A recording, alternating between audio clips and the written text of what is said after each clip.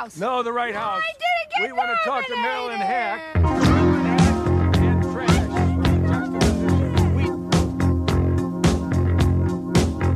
I'm from Canada Water.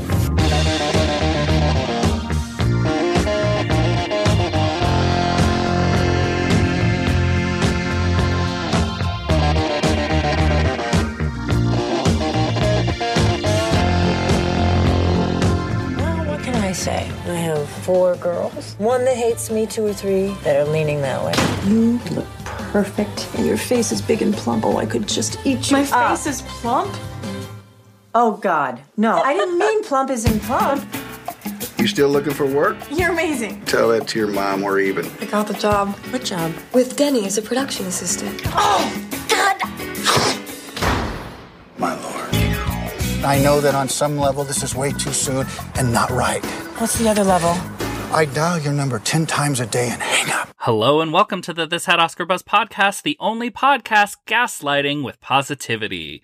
Every week on This Had Oscar Buzz, we'll be talking about a different movie that once upon a time had lofty Academy Award aspirations, but for some reason or another, it all went wrong. The Oscar hopes died, and we're here to perform the autopsy. I am your host, Chris Feil, and I'm here, as always, with my 4 disapproving daughters, Joe Reed. Do you have any idea what an idiot you sound like?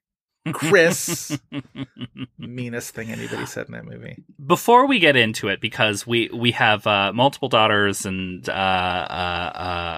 one overdue actress in particular to Indeed. really dive into that Yes. I'm excited to talk about. Yes. We must talk about a problem in the community that I've been meaning to bring up to you and have finally remembered. We're having a spat of listeners who can't tell us apart. We love all Garys equally. I've noticed this. But yes. I do have to pose this to the Garys at large.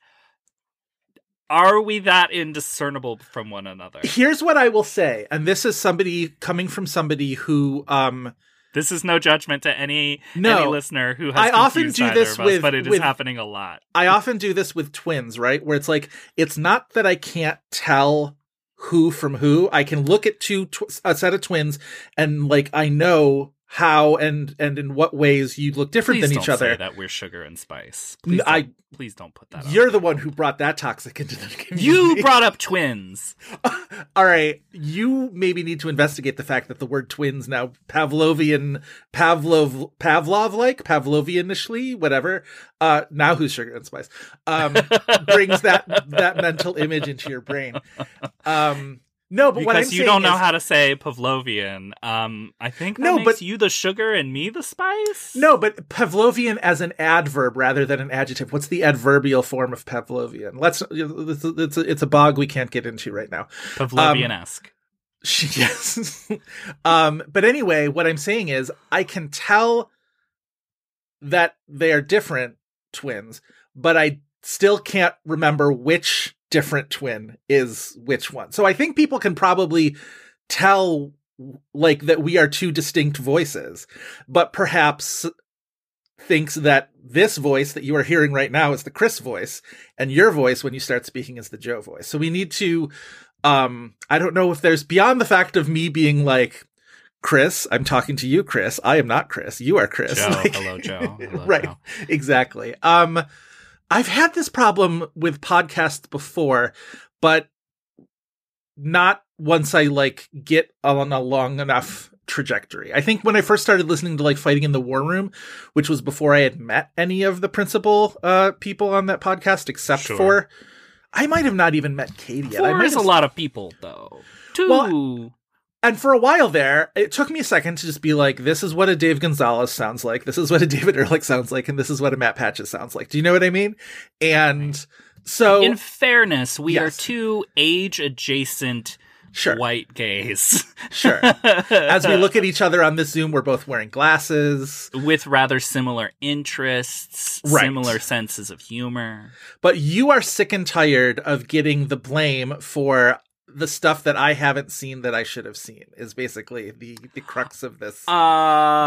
I have my own faults to worry about. I don't need your faults placed on me. Yeah. No, I get it. Yeah, I mean, it happens, and no error on anyone's part, no judgment for anyone, confusing us, but it's just interesting. Chris is the one who is usually, if you're wondering which of the two of us hasn't seen a thing, it's usually me. Like that's a good sort of rule of thumb. I think, Chris, you have seen, in general, probably more things at a greater volume than I have. I feel like I have a lot more blind spots to catch up with.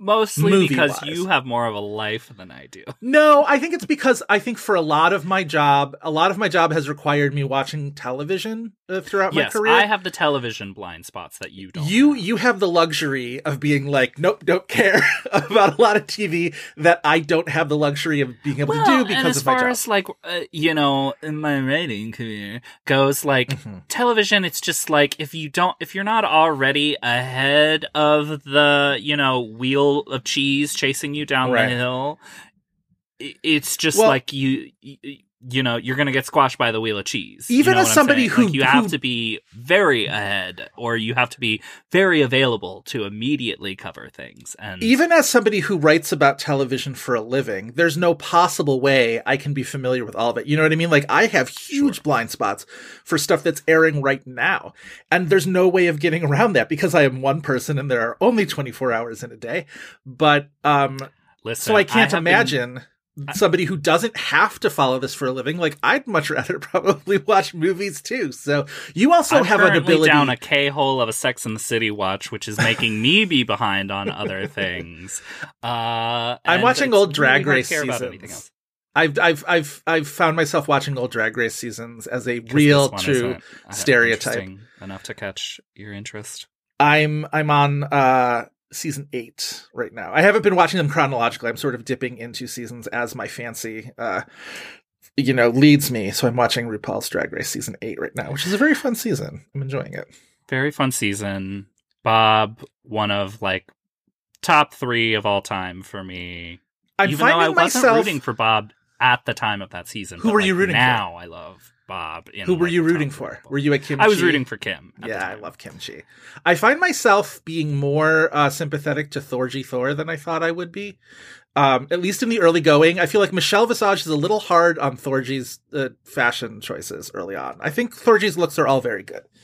Thorgy Michelle doesn't. is drama, grouchy in a way that you watch now, and it's such a relief because season 8 is when the tide was kind of turning in the fans, that it's like, we don't want fighting, we want positivity, blah blah blah blah blah. Season and now 8, this season, Mistress Isabel Brooks is an oasis. I will say season 8 had Acid Betty, whose brand of being a catty bitchy queen was just in a lot of ways unpleasant. Was in a lot of ways just but it's so mean. surfacey in a way that you can't tell that she means it at all. She got the reputation of being the bitchy one, but I'm like, she doesn't mean any of those mean things that she says. Maybe not all, but anyway. I don't know if did she ever get in a legit argument or fight with someone? I think she and Chi Chi DeVayne had some words with each other. Rest in peace. Acid Betty's worst moment came on that one Untucked where she kept giving Kim Chi a hard time for being friends with Trixie Mattel and was super legitimately insulting about Trixie Mattel's makeup and was like, you look like a clown. While she wasn't even in the room, I was just like, what's going on here? But that's mostly what I remember. Anyway, we are far afield of the topic of. We're here to talk about a different group of sisters. We are here to and a different mother. A movie about 4 sisters played by Evan Rachel Wood, Carrie Russell, Erica Christensen, Alicia Witt. Give us another example that a time that 4 daughters have all been mother. Love all these actresses. I love all these actresses. Separately, I think I love them in this movie. Watching this movie again, I will say, and I'm wondering whether you had the same experience, because we've both seen this movie before. I've seen this movie multiple times. HBO I haven't must seen have it in over years, a decade. But HBO, I think, used to play this movie a lot because I remember watching this movie multiple times. And that's usually how I would watch something that many times, as if HBO had it on a lot.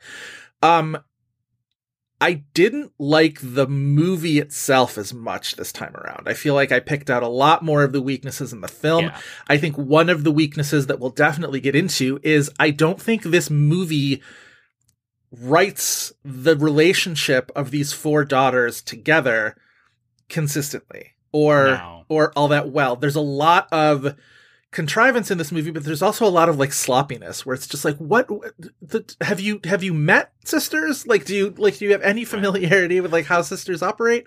The movie is reaching for tone, not, interesting character dynamic. I think that's right. I think it's also, and we'll get into the fact that like Mike Binder, for all that I find frustrating with him, wrote this movie to give Joan Allen a star vehicle. And for that, we at least have to give him, some props. And we'll get into the sort of the origin story of this movie. But I think what suffers in this movie is like, there's a lot of moments where I'm like, what is happening with these four daughters? Everybody is from the planet Neptune in this movie. Yes. We'll get into it for sure. No one behaves like a human being does. No. Well, I think the thing about the sisters in this movie is the movie is all about their individual relationships with their mother. Yes. And you really, really want to see some dynamic, any dynamic between these sisters. We know that even if it's just more commiserating over, isn't mom a real piece of work?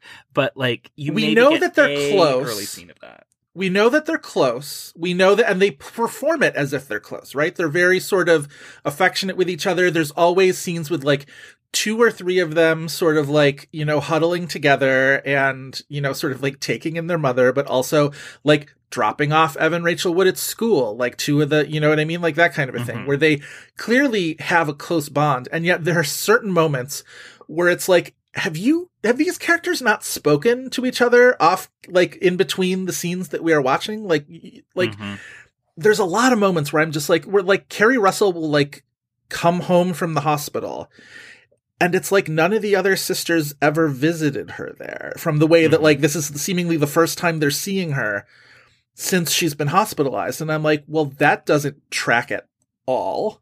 Right. Like it's like that, those kinds of things where it just feels also when you have this many siblings too, as someone who like was raised in a 4-pack. It's very weird that they have all these blow-ups with their mom and there's never one other person there to, play referee or play, debriefer to either the mom or the sister. I mean, there's maybe a few moments in it, but like, no one's the that peacemaker. Many siblings, yeah. It's every blow-up. There is someone else around. Right.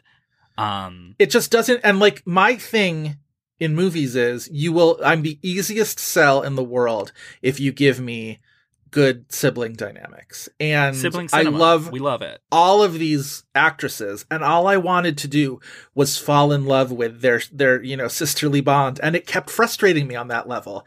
And this was the first time I had ever watched it and compared it actively to Mermaids. This is a movie that kind of scans with Mermaids a little bit well, and that it's only 2 sisters in Mermaids, but it's also like spiky mother-daughter relationships, and it's, I don't think this movie comes off worse if you compare it to Mermaids. That's the thing, and I think that wasn't the only thing on my mind watching it this time, but watching it again, I definitely was like, oh, I definitely liked this movie a lot better a decade ago than I do now. I like Joan Allen the same. A way more mid-2000s type of movie, too, and what the movie thinks is funny, and what the movie thinks is, like, the audience wants out of a movie like this. It felt rather dated to me in a way that is all just the texture of the movie and not the type of thing where, people start breaking out Razor 3s and it feels dated. Right. Like, Like somebody breaks out a clamshell CD case, it's not like that. Pop culturally dated or tchotchke related dating. Yes. We'll get into all of that. I'm sure we will take turns taking pot shots at Mike Binder. And but the thing we're here to talk about, have we even said her name so far? I tried a second ago, but yes. Joan Allen. The great Joan Allen. Great Joan Allen. This was Justice sort of for Joan Allen. This was a really, like, this was a big moment for her career. Mm-hmm. And in many ways, it also looks now in retrospect a little bit of a last gasp for her in terms of Joan Allen, film actress, because she had been she's obviously so well known. Do we want to do the Joan Allen thing before or after the plot description? We're going to do it after the plot description, but we'll set the stage. Set the stage. We'll set the stage. So Joan Allen, ahead of this movie, was coming off of 3, almost 4, I would argue, Oscar nominations, where she doesn't win. Some of those cases, there's like a real front runner ahead where she never really had a chance. We'll talk about like how close. Speaking of Drag Race, we'll talk about second place, third place. In this season of second place. Fucking Christ. Yeah. The only time it's interesting to talk about, well, who is about in second place, even though only one person wins, is the Oscars. But there was a sense of inevitability to Joan Allen at the time. I remember being like, well, she may not win this year, but she's going to win an Oscar. She's so good. She gets nominated all the time. She's obviously like, it's only a matter of time. And it is a little bit of a reminder of like the sort of ephemeral nature of these careers sometimes, especially unfortunately for actresses who, reach a certain age and the roles aren't there for them in Hollywood, which is a total shame. And Upside of Anger sort of represents the kind of tail end of Joan Allen as a major character in a movie. It really is sort of shocking the way it falls off from Upside of Anger to, Bourne movies, which I think she's tremendous in the Bourne movies that she's in. Mm-hmm. And then all of a sudden 10 years have passed and she's the mom and she's Brie Larson's mom in Room. And you're just like, where did this all go? And it's not like she had done a ton of television in between. She had done some, of course, television in between, but it's not like she had picked up like The Good Wife, you know what I mean? Mm-hmm. Where she's like starring in a series for 10 years and that's what she's been doing. But we'll talk about the whole Joan Allen thing, the Steppenwolf of it all and the Oscar nominations and all of that. It's a really interesting career. And we love her. And we love her. She's great in this movie. We'll dig into her performance more too on the other side of the plot description. But I do think that she is wonderful in this movie that asks her to be maybe an unwell person who does not behave like human beings behave. Right. And I think she almost entirely on her shoulders makes this a very watchable movie. I agree. I agree.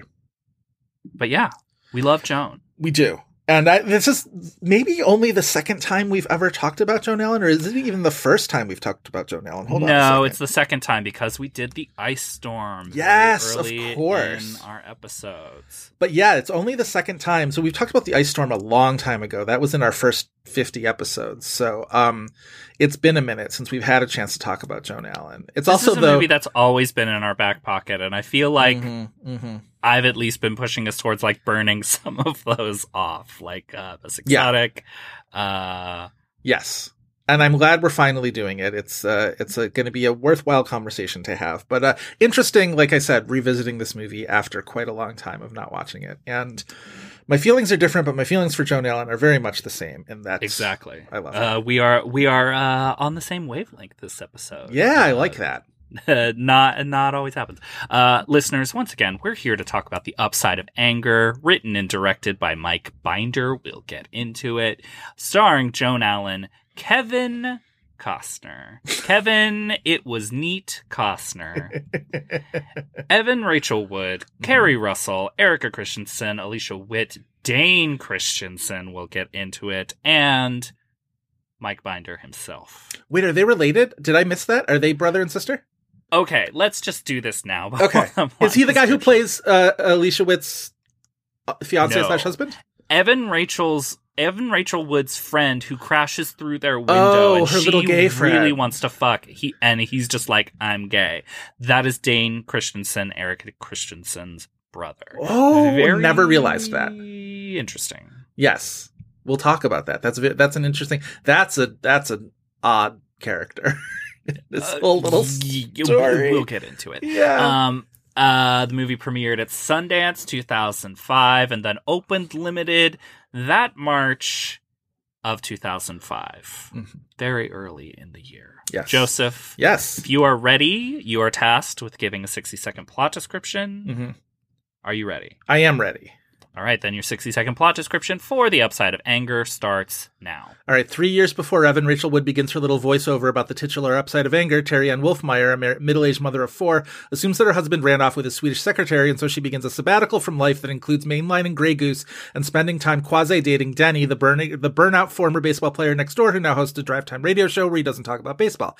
She has contentious relationships with all 4 of her daughters. Hadley is the oldest. She graduates from college. She gets engaged to and ultimately marries her college sweetheart and has anywhere from 0 to 2 children. Emily is the second oldest, wants to be a ballet dancer, probably has an eating disorder, and is the most outwardly mean to her mother. Erica Christensen is Andy. She doesn't want to go to college, which Terry hates, but not as much Terry hates it when Andy starts sleeping with Denny's gross producer, Shep. Evan Rachel Wood plays Popeye, who likes Denny as a match for her mom and otherwise spends all her time with a quietly reserved gay boy. Terry and Denny dance around having a relationship for a while, and then one day they discover that Terry's husband didn't run off to Sweden. He fell down a water well in the woods behind their house and has been dead the whole time, and then the movie ends pretty shortly thereafter with Terry and Denny together and her daughters as inconsistently written as they've ever been this whole time. Wow, with 1 second to spare. Joseph, well done. Not the plottiest movie. Not the plottiest movie, so it's that mostly helps. just like, what is Joan Allen getting up to now? Right. Why is she having a unpleasant conversation with this daughter or that daughter? Yes. What is the current sexual dynamic between her and Kevin Costner? Right. That is, I will say, a thing that held up for me, which is this sort of odds and ends chemistry that Joan Allen and Kevin Costner have in this movie, where as actors, they're very different actors. She is theater trained.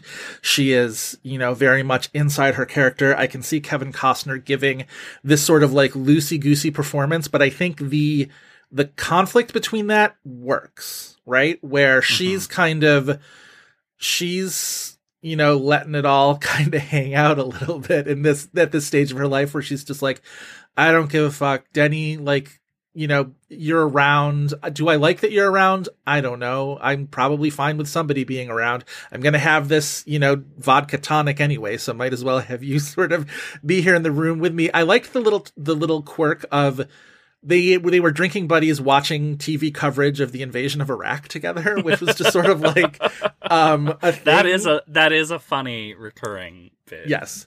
That may not be a bit, but it's at least funny. And I think the only sort of formulaic or sort of like expected beat that relationship hits is it ultimately gets to the point where, again, reminding me of Mermaids, the point where Kevin Costner gets mad that she's been treating him like shit this whole time. It reminded me of that scene with, they actually hit the same beat of like, don't use my children to get closer to me thing that happens in Mermaids.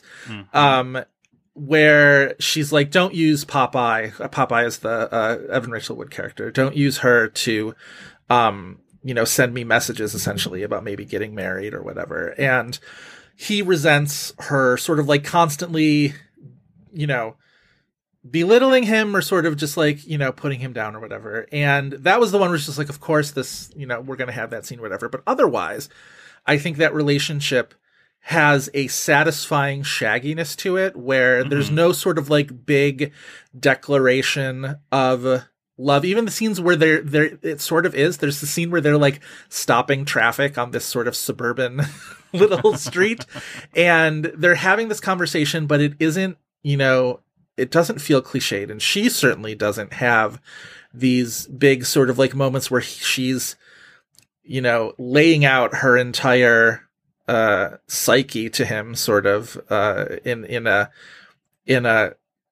almost like a come to Jesus moment about just like, I want to be with you or whatever. It's like, it doesn't really do that. They dance at the wedding a little bit and you clearly see why she's comfortable with him. You clearly see why she wants to be with him through her actions and through her demeanor and through the way she says things rather than these big sort of moments. And I liked that about that relationship. And I think Costner does give a good performance. His performance, I think, stands up for me. I was going to ask what your thoughts were. I liked it a lot back then. I still really like it. I think they work very well together.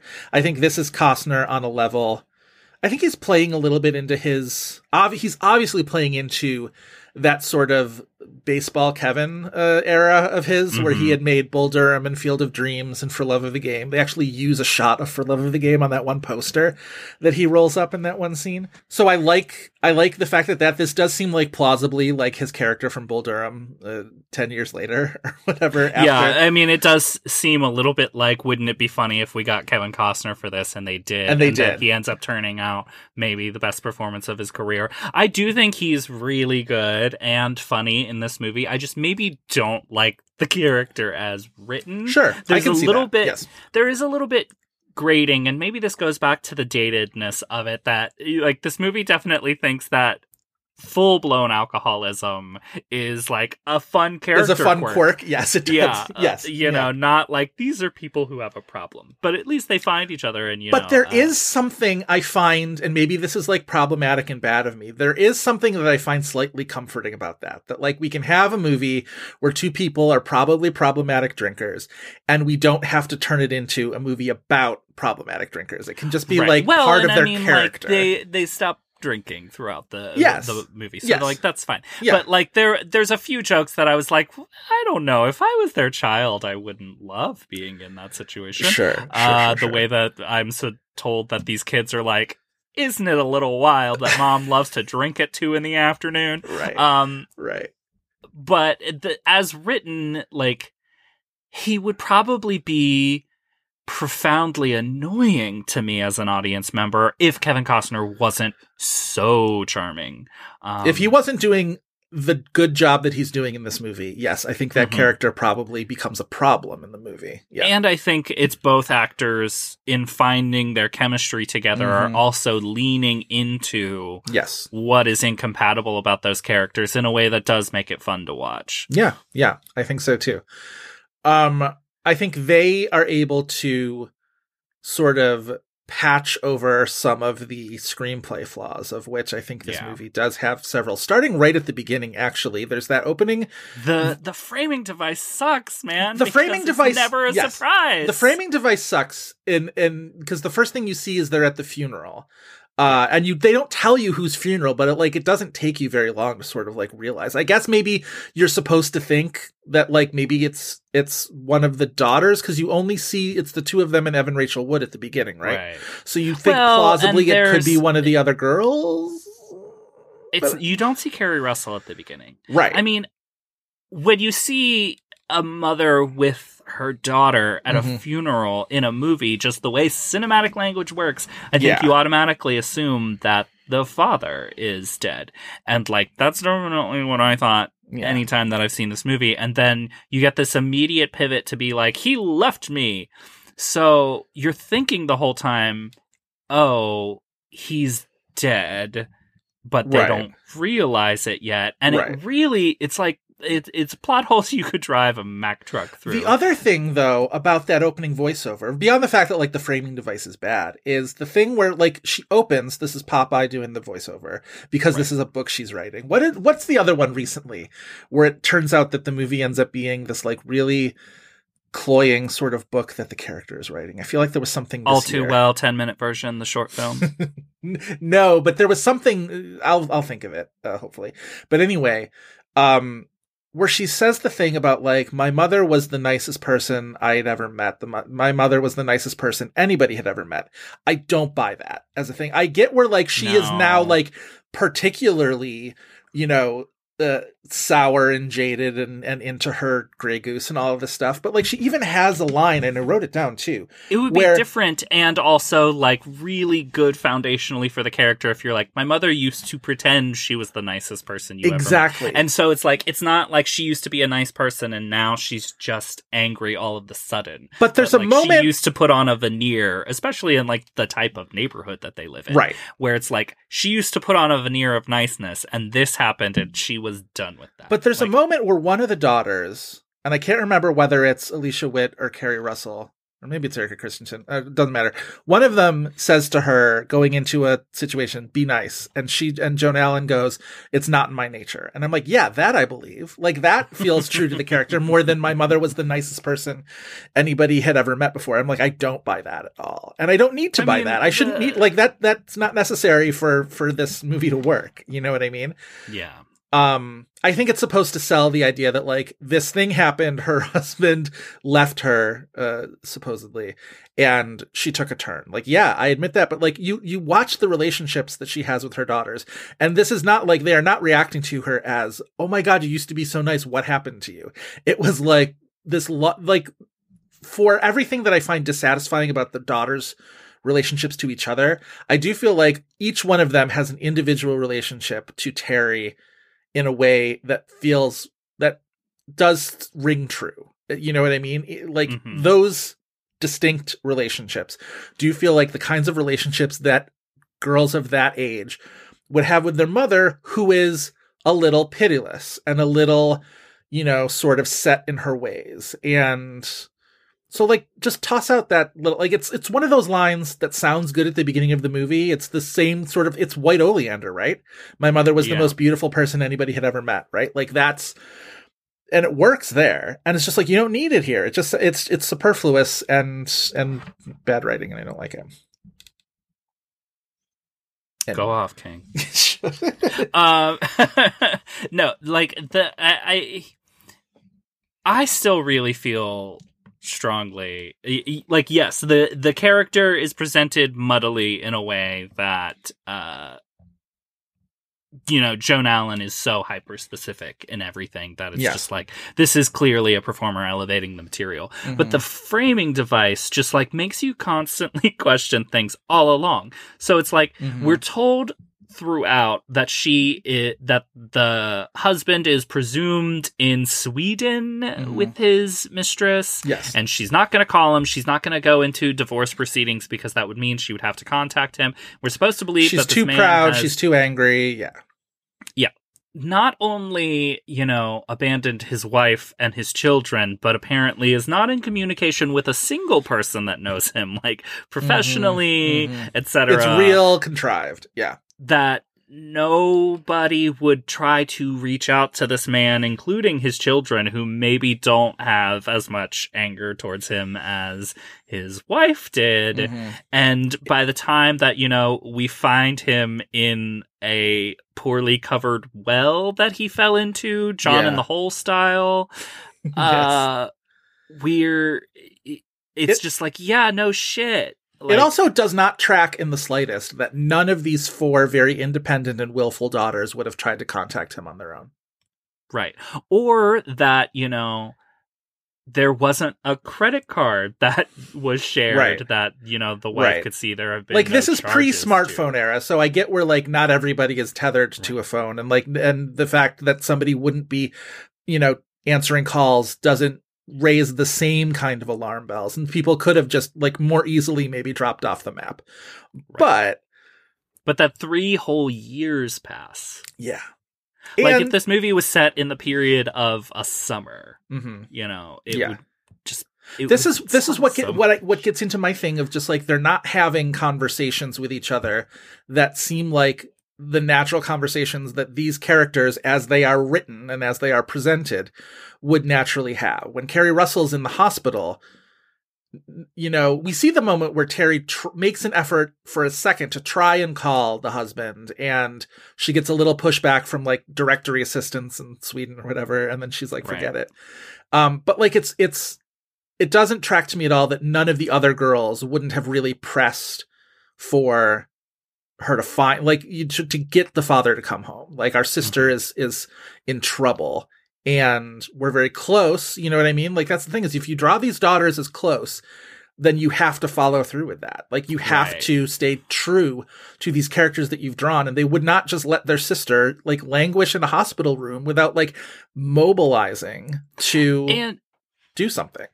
If there's that closeness, too, in these circumstances, you would have them talk about their relationship with their father at some point. Kind of a lot, you could really patch over. You could find a way to patch over why they wouldn't be trying to contact them. It almost only makes sense if the daughters are a lot more devoted to their mother. Say these girls are like, are so close to their mom and are so blindly loyal to her that they're just like, yeah, fuck dad, we're on your side. But that's not how these relationships are drawn. You know what I mean? It doesn't track. And yet, I'm enjoying, you know what I mean? I'm still enjoying the fact of watching these interactions. I think all of the little individual interactions that Joan Allen has with these actresses are all really good. I do wish her and Popeye's relationship were drawn a little bit more specifically. That's a pretty vague relationship in the movie, which is too bad. All of these daughters are like categorized very like specifically. Like Carrie Russell is a dancer, has a really, really bad eating disorder. Alicia Witt is the one who maybe gives the most pushback and upsets her mother the most by not doing what she expects of her. And then Erica Christensen is like having this affair, and then all Evan Rachel Wood is getting to do, besides being a horny teen, is narrate. Like she's just the one who sort of tells the story. She's the like, one who's she's closest. the least drawn character of all the siblings. She's the closest with Denny, which I also think is you know, a good for the story and also like gives her a little bit of a character. But yes, in general, she's the least well conceived character, which is too bad. Even though again, you get those scenes where, and I think this is on the actors, right? I think the actors really do a good job of selling the closeness of these girls. They're all very fond of each other. They all are, you know, sort of rallying for each other. And I would like more of it. Oh, here's the other thing. And maybe this is a thing where I was not paying attention, super close attention. But so we find out at Hadley is the Alicia Witt character. Hadley's college graduation. We find out that she is pregnant and getting married to the guy. To a boyfriend that the mother has never met. And right. I don't believe heard of. The next time we see them, it's the wedding scene. And she's worried that they need to get married before she starts to show. And she gets upset that the mother says that her face looks plump and yada, yada, yada. And then I think we don't see Hadley again until that barbecue in the backyard where Carrie Russell comes home from the hospital, at which point she delivers the news that whatever her husband's name is and her are pregnant again. So I'm like, A, has enough time passed that they have had this baby? B, did she have a miscarriage? In either one of those cases, it's wild that we have just papered over whatever happened, whatever major life event. Again, right. We don't see either event. I mean, time is vague in this. Like it's this. That's why I said this movie should happen over the course of a summer, not 3 years, because conceivably it could have. Yes, like, there's no real reason why it couldn't. Yeah. I mean, you probably couldn't graduate, be pregnant, get married, have a baby, and be pregnant again. But is that super necessary for our enjoyment of the movie? I would argue that it's not. Yeah. Like it was just like sloppy. It's just sloppiness. And and I don't want to like stereotype Mike Binder to be the characters that he often plays in his movies, right? I don't want to like graft that onto him, but it does maybe not help my conception of a writer-director who doesn't get female to female relationships and maybe doesn't think he needs to. Doesn't write, gets these good, interesting actors together, gives a real platform to Joan Allen, but like clearly he has like 5 opportunities to write a female character well in this movie, and it's 0 for 5. And especially the dynamics are not great. But so let's talk about how this movie started, because Joan Allen, her last of her 3 Oscar nominations, and we'll definitely get into the Joan Allen career, is for The Contender. Which he has either a small role in. Yeah. He didn't, I don't know if he has any role in it beyond just being an actor in it. So I believe he's one of the president's staff. Don't quote me on that. It's been a while since I saw The Contender. I should probably watch it again because it's a good movie. Contender's a good movie. That's a movie that should be on TV all the time. Like, you know what I mean? Like, that's a good cable TV movie, I feel like. There's so much sexual innuendo in that movie that it would be a little weird on TV. But, like, why is that movie not on, like, Peacock or Right. steady rotation. Totally. Netflix. It should be one of those movies that, like, why is everybody talking about this? Oh, because it just got added to Netflix or something like that. You know what I mean? Did I just say, why is that movie not on TikTok? I meant You said Peacock. No, you said Peacock. Don't worry. I would not want to watch that movie I thought on I TikTok. said TikTok. See, listeners, this is what happens with me. Is like I speak too fast, and then that's I'll say TikTok instead of Peacock. That's Chris But, File talking, by imagine the if way. the That's TikTok Chris kids File, were like- and this is me. I'm Joe Reed. It's just Yes, I'm going to throw yes, that in every once in a while. What would the TikTok kids gravitate towards on The Contender? Jeff Bridges being intimidating with a Yes. sandwich. 10 times that Jeff Bridges was daddy with a late night snack. Right? He was so daddy for that one. No, like Joe, what's her name? Lane Hansen. Is that her character's name? Did I remember that after all these years? Conceivably, yes. Lane Billings Hansen. Yes. No, she would be so mother for all of that. Absolutely. This has like literally the cast on Wikipedia says what everybody's character. He is her legal counsel. Mike Binder played Lane Hansen's legal counsel in that movie. So making this movie, at one point, Joan Allen's like, you make movies, you write and direct movies, write me a movie. And he's like, okay. And he did. And so a few years later, he comes to her. He apparently wrote this role specifically with Joan Allen in mind. And, she was the first person attached to it. And, I give him applause for that one. Like, we need more, whatever shitty male auteurs, not to like, again, like I use shitty as almost like a categorizer rather than an actual descriptor of Mike Binder as a person. But you know what I mean? We need more of these, auteurs who get HBO money sort of thrown at them for no reason to write movies for our great actresses. And I'm glad that he did this one. He's an interesting character. I had totally forgotten that he wrote and directed that movie Indian Summer. Talk about a movie that like played on television all the time. Talk about a movie that I watched a shit ton in my childhood. Me and remember too. Maybe none of. Blank Man.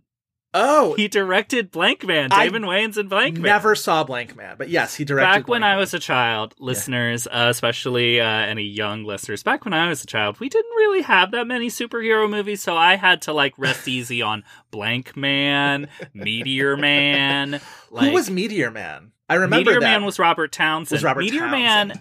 Yes. Another movie I do at least remember one scene of Meteor Man, which Yeah. I wonder if I watched it now, if I'm like, is this homophobic? I don't know. But like, I remember me and my sisters laughing our asses off at it. Yeah. That there's a scene where Meteor Man and the villain of Meteor Man, they get like, they turn into different people or something, or they like have different attitudes, and something happens, and they do like a walk-off Vogue off sort of thing. in Wow, Meteor Man. Okay. I think there's it's Was it To Boss Bitch this is by the type of superhero movies we had at the time. Was it To Boss Bitch? Was that was No. Unfortunately. Robert Townsend does not do a flip over. We are speaking to you the morning after The World Has Been Changed by Anitra and Marsha's lip sync on Drag Race. That was the greatest thing I've seen in such a long time. It was so good. Anyway. You were very right to say that it had a great start, great ending, and then was just a total The episode.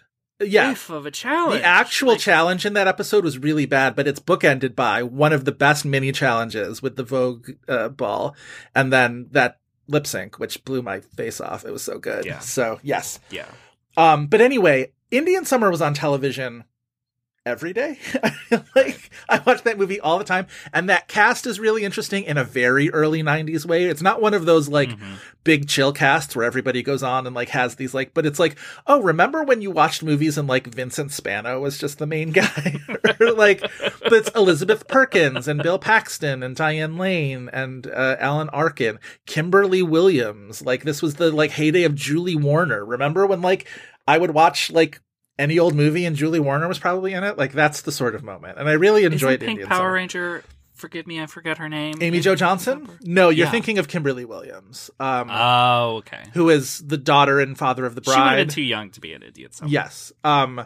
Although, speaking of Amy Jo Johnson, Kerry Russell, which we'll get our second Kerry Russell movie in like 3 weeks. As soon as I'm done with Sex and the City, Felicity, it is on. There you go. It is on. I am rewatching Felicity. But so I think the thing about Mike Binder is by this point, by the point of Upside of Anger, most people, if you had HBO, you knew him as the writer-director star of the 2-season, much maligned and rightfully so, comedy The Mind of the Married Man, which in my memory, they had tried to pair with Sex and the City on the same night, which was not true. I went and looked this up, actually. I spent much of my morning trying to... There's no website, by the way, out there that just puts up all the grids of HBO Sunday night programming through the years. I'm telling you, if somebody wants to do that and do that research and put that all up, you will be my favorite resource on the internet. I would Reed will find all you. The time. This is Joe Reed requesting the HBO grid, not Chris File. Right. Joe Reed is the one requesting the HBO Sunday night grid. But anyway, so it took me a while to figure it out. They paired it with, because it was usually the HBO would do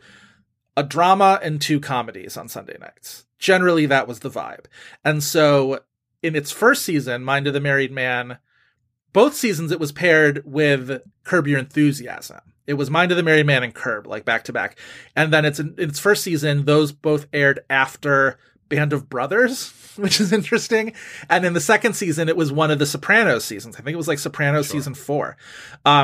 Sex and the City was paired up. The show that I was thinking of was Arliss. Sex and the City and Arliss were a block for a while there before Entourage came along. Oh, right. Because didn't Sex and the City and Entourage overlap in its final season? Or maybe not. That sounds about... Or did one follow the other? What year did Sex and the City end? 2002. Okay, so I think Entourage maybe was right after that. Anyway, regardless. No, not 2002, because season 4 hugs 9/11. Yeah, and it goes for like 3 more seasons after that, right? 2 more seasons after that, but season 6 was split. Yeah. I just forget when it is. I would guess... So it would have been like 04. Which is when Entourage begins. So I think probably like one handed off to the other. But anyway, my point being, Mind of the Married Man was like consistently one of the like worst reviewed HBO shows. Like all the critics who, almost felt like after gushing about Sopranos and Sex and the City and Band of Brothers and 6 Feet Under, like how do we balance off our street cred? We're just going to really dump on the Mind of the Married Man. And like rightfully so. It was kind of a when show. HBO shows are bad, people really go in though. This is what I'm like saying. The audacity of you to even come here. I think it's to balance off that sense of like, am I just a shill for HBO? No, because I'm going to really hate this show. And sometimes it's deserved and sometimes it's not.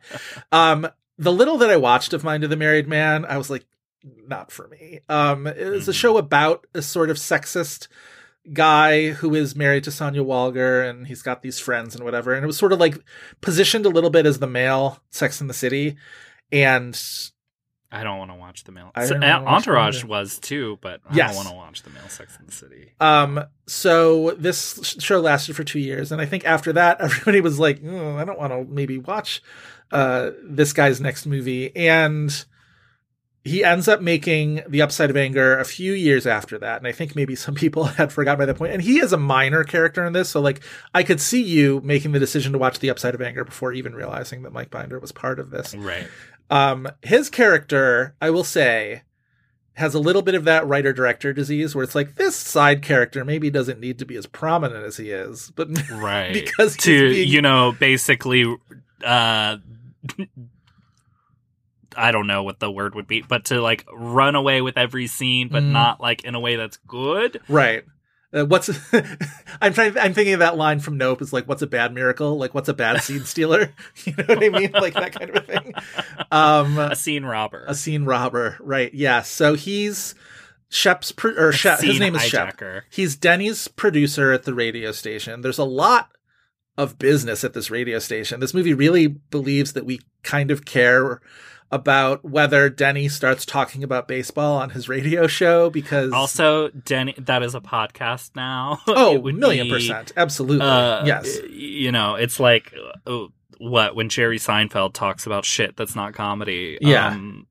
I will say you can tell that this is an area where Mike Binder is writing from experience. You can tell that Mike Binder is somebody who listens to a lot of sports radio, because there's that early scene where like Kevin Costner is being really combative with the callers. And like, I was like, yeah, that is the vibe that like a lot of these like sports talk radio who just like, you know, kind of can't stand the people who call in and, you know, yell at them about shit. And like, this is a world that I would believe that Mike Binder knows very well. But so he's Denny's producer, and then in this capacity, Erica Christensen mentions to Denny that she wants to get a job because she doesn't want to go to college, and she applies for a production assistant job at the radio station. And Mike Binder's character sees her and like wolf whistle, auga eyes, like whatever, hires Roger her, Rabbit character. hires her, proceeds to like start like dating / sleeping with her, which the movie, to the movie's credit, knows is gross. And ultimately that causes quite a bit of strife with Terry. There's the scene at Hadley's wedding where Shep, the Mike Binder character, walks up to Terry, who has like been, you know, giving him cold shoulders and mean comments and all this sort of stuff, and is essentially just like, I don't care what you say, I'm going to keep dating your daughter. And she just like slaps the shit out of him twice. Repeatedly. And it's very fun. And I'm trying to like gauge how much the movie is on her side, because he follows that up with this sort of monologue about like, here's why I date younger women, because they're not bitches to me, essentially. Like, they're not like, they appreciate me when I buy them wine, and they're not, you know, embittered old bags like you, essentially. And I'm like, the movie knows that he's awful, right? Like, I just need to like make sure. And sometimes it's that like disconnect where it's like, he is the writer director of this and he's playing this character.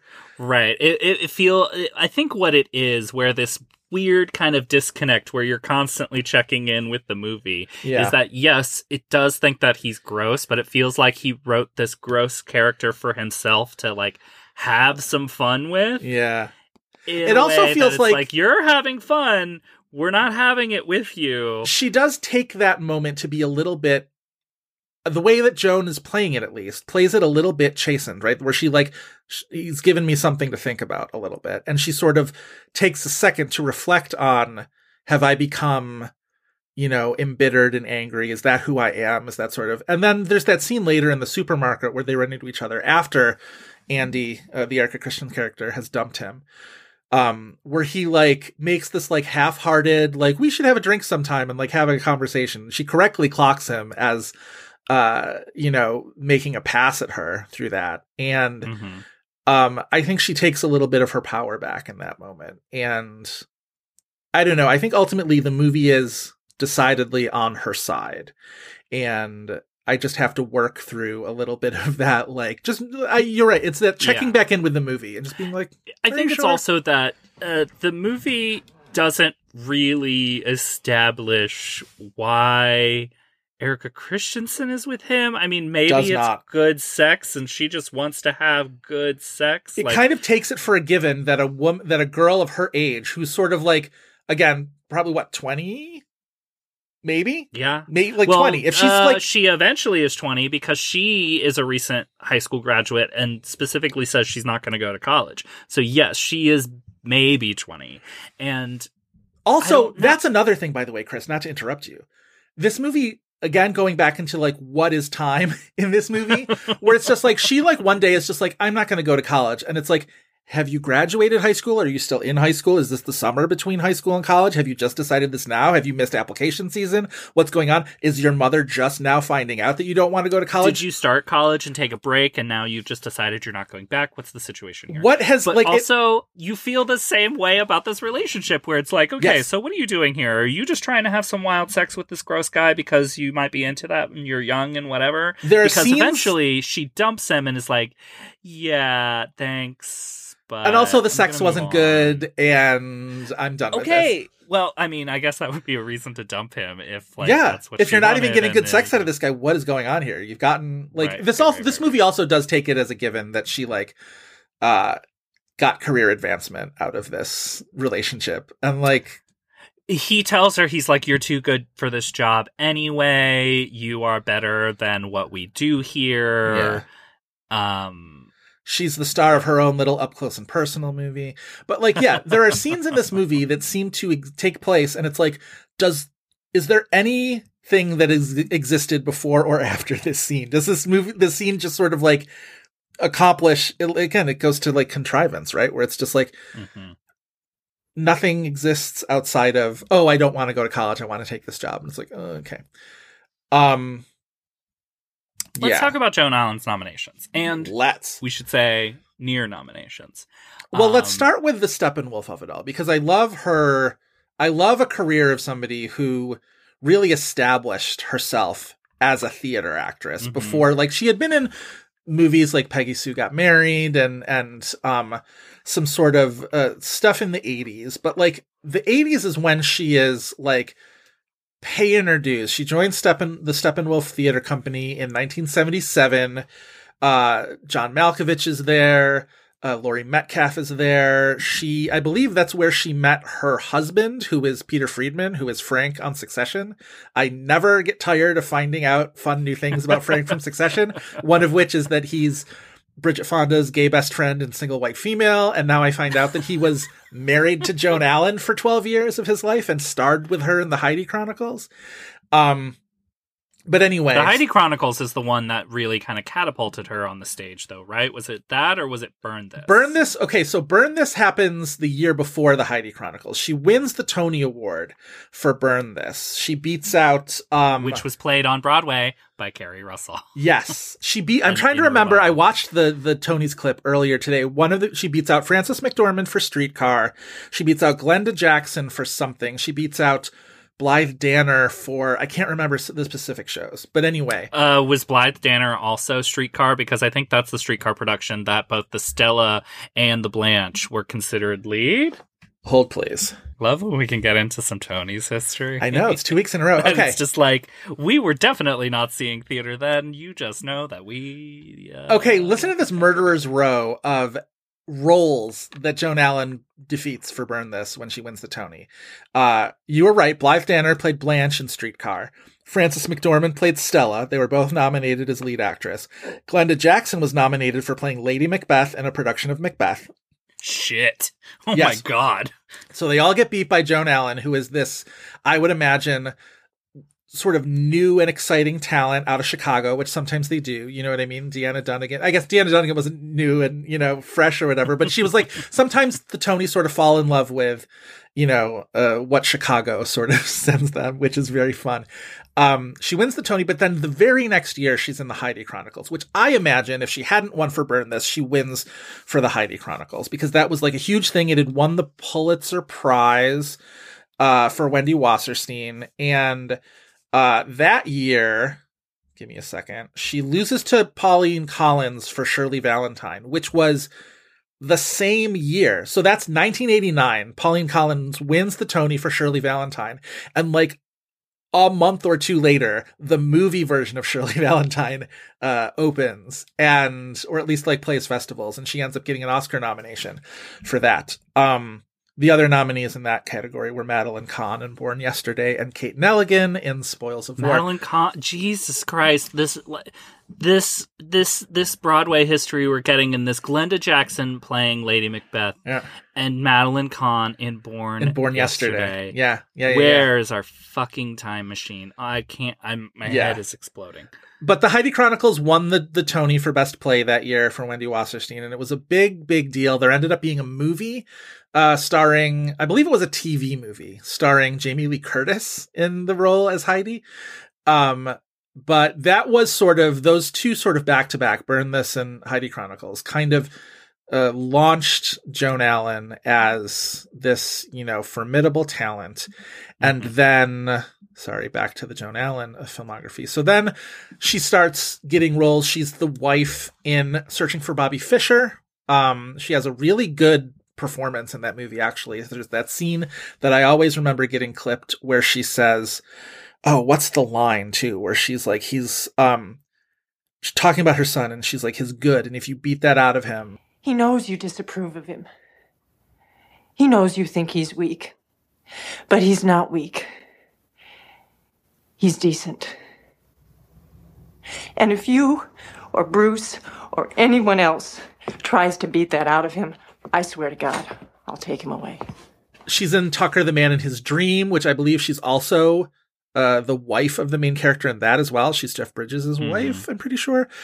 And she's in Manhunter is the other sort of 80s role, which predates her Tony Award, but she's, I believe, so Manhunter. She's the blind character that starts dating the serial killer. Yes, I think that's right. Yes. I gotta see Manhunter. I saw Manhunter on TV one time when I was way too young to sort of like get it, so like I gotta see it again because it really. Have you seen Red Dragon? Yes, I've seen Red Dragon. You're gonna know all the plot beats, but like, yeah, well, and also Red I've seen Dragon Hannibal, the TV show, which also like dips into that story.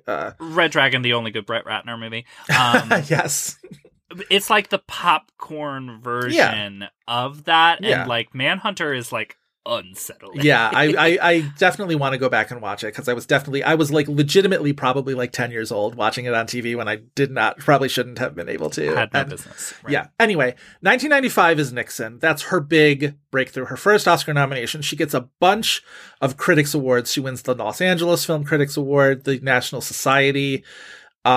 She's a bunch of like Chicago film critics naturally love her, so they give her the first of at least several because she also do they give her Best Actress for Upside of Anger, or is she just nominated for them?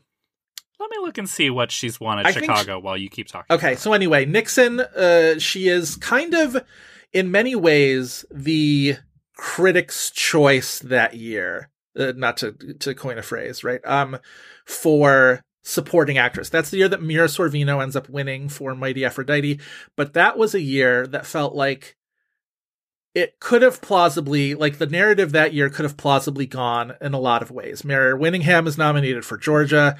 Kathleen Quinlan is nominated for Apollo 13. And Kate Winslet is nominated for Sense and Sensibility. So Kate Winslet wins SAG and I believe BAFTA too. And Mira Sorvino wins the Globe and ultimately the Oscar. But I could see a world in which Joan Allen wins for Nixon. That's a hugely acclaimed performance. That's another one where anytime you saw a clip of Nixon, it was that scene of the two of them with her saying, I love you, Dick. It's taken me a long time to love you.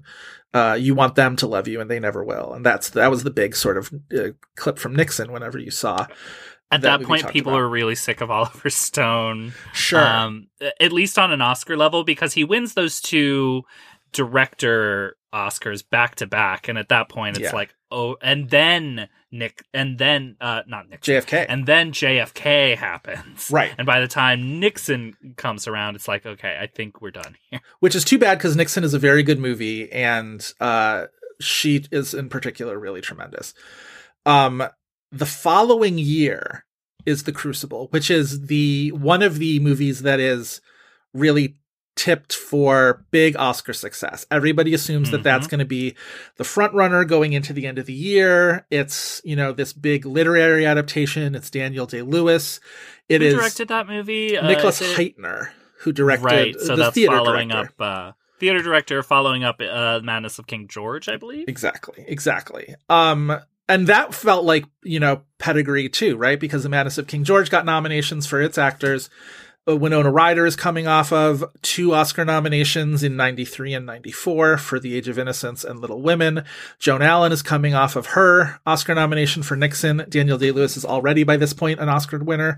So it was tapped to be a big, big deal. The fact that it still ended up getting some Oscar nominations is a testament to how much those people were sort of like hanging on to those expectations, because the movie itself really disappoints. It's part of that 1996 narrative where the indies sort of took over, where English Patient wins for Miramax, Secrets and Lies and Shine and Breaking the Waves and Sling Blade are all the big nominees that year.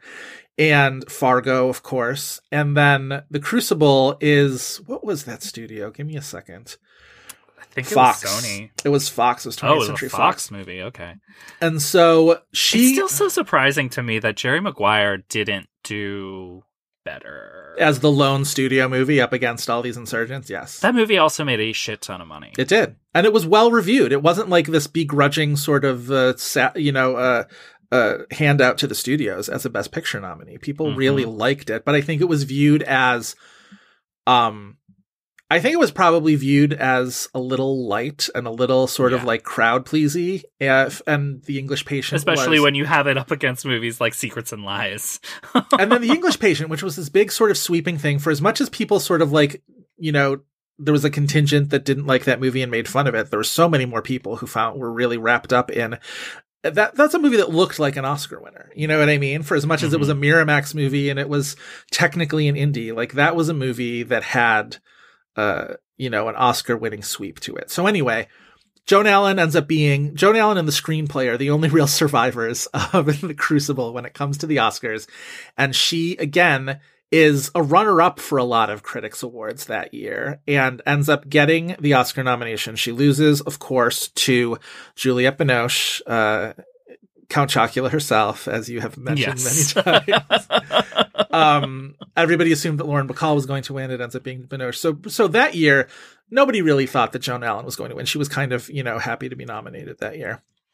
And then we get into several years actually, where it feels like she's missing out on nominations that she should have gotten. One of which is The Ice Storm. We've talked about that movie ages ago on this podcast. Really, really good movie. She's very good in it, but also there are a lot of very good performances in the movie. So it's a little unsurprising that she gets overshadowed by Sigourney Weaver, let's say, and, Kevin Kline and the younger actors, and ultimately The Ice Storm doesn't get anything from the Oscars.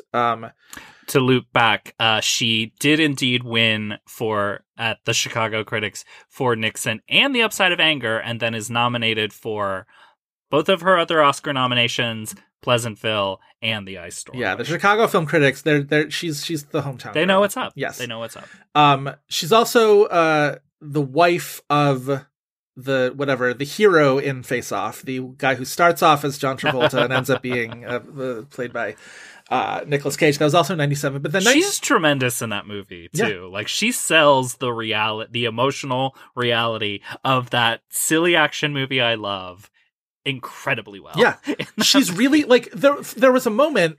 Part of the press tour for The Upside of Anger included her talking about how she I don't want to play the wife anymore, and there was a lot of movies that even her Oscar nominations, her first two, right? She's the wife in Nixon, she's the wife in The Crucible, she's the wife in The Ice Storm, she's the wife in Face Off, she's the wife in Bobby Fischer, and she was sick of it, even though she plays those roles so well and she makes those wife roles so memorable.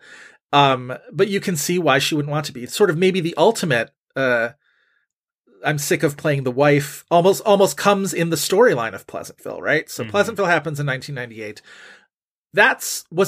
What was that movie? It has multiple nominations. The thing about, I get the Gary Ross of it all doesn't really make people, I would probably argue. There have been worse directors who have gotten their movies nominated at the Oscars than Gary Ross, I would argue. I mean, it's way better than Seabiscuit. Yeah. I think maybe Joan Allen especially really elevates that movie, and like the best parts of that movie are her stuff. I love Pleasantville. I'm a very, very big Pleasantville She's incredible fan. In Pleasantville. She's probably my winner for that year. And she gets major precursor attention. She wins Los Angeles Film Critics. She wins Boston Society of Film Critics. She wins the Critics' Choice that year for supporting actress. This is the year Judi Dench won, by the way. This is the year that Judi Dench wins for Shakespeare in Love, yes. So like Joan Allen ends up just getting shut out of the major precursor. She's not nominated for the Golden Globe. She's not nominated for SAG. She's not nominated for BAFTA. And so she, as a consequence, is not nominated for the Oscar. And looking back, it just doesn't make practical sense to me. It is a hugely spotlight performance from an actress that the Oscars really love in a movie that Oscar voters were seeing enough to give. What nominations did Pleasantville get? Can you look that up very quickly while I monologue about this movie? I think it at least got a costume nomination. Yeah. It was nominated for 3 Oscars: Score, art direction, costume design, and a Randy Newman score. Yeah, exactly. It's one of Randy Newman's best scores, I think. I think it's very evocative and very good. I love Pleasantville. It baffles me that Joan Allen isn't nominated for Pleasantville, but so The counselor comes, or not the counselor, the contention. Joan Allen and the counselor would be fun too. Joan Allen in Cameron Diaz's role in the counselor. No. Joan Allen in Javier Bardem's role in the counselor. You've got my attention. With the hair. You have with my the attention, costumes. sir. Yes. The Contender happens in 2000, and all of a sudden, this is a lead performance. This is the first real lead performance in a movie for Joan Allen. The critics love it. It comes out, I want to say, in the summer. It came out in October. That movie was a TIFF gala. It was. Yes, you're right. It was a fall, but I feel like now I'm trying to remember how that year laid out, because obviously DreamWorks movie. It's a DreamWorks movie in the year of Gladiator. Yes. It was not their priority. There was also Gary Oldman drama. There was, but like she gets nominated, Bridges gets nominated. I'm trying to, in my memory, in the narrative of that Oscar season, her acclaim happened earlier in the season, maybe earlier in the fall. And there was a moment where it felt like maybe Joan Allen takes this because this is her ascending to the level. This was before everybody realized, oh, we don't have to be snobs about Erin Brockovich just because it's a spring movie that was like a crowd pleaser or whatever. Like, we can appreciate this. There felt like there was a switch that was flipped at some point during the 2000 Oscar race where they're like, oh, we don't have to disqualify Erin Brockovich and Gladiator just because they happened in the spring. Like, okay. But so that never happened for her chances in Upside of Anger too. Right. But we'll get into it. But I think in another year, I say this for a lot of the nominees in Best Actress in 2000. We've talked about the strength of that character. I think in other years, I could see Joan Allen winning for The Contender, Ellen Burstyn winning for Requiem for a Dream, Laura Linney winning for You Can Count on Me. Those are all performances that in a different situation had the stuff and had that little spark, right? There's an angle to it. And I think in another year, I could absolutely have seen Joan Allen winning for The Contender. It's a very dynamic performance. It's a very, like, in the year 2000, in an election year, there was this almost like forward thinkingness of it. It's just like, you know, what if a woman was vice president and they tried to take her down for a sex scandal? It feels very sort of like proto-Hillary, because wasn't Hillary running for the Senate that same year? Didn't she like immediately run for the Senate? Maybe. Now I'm going to take a pause. Hold on a second.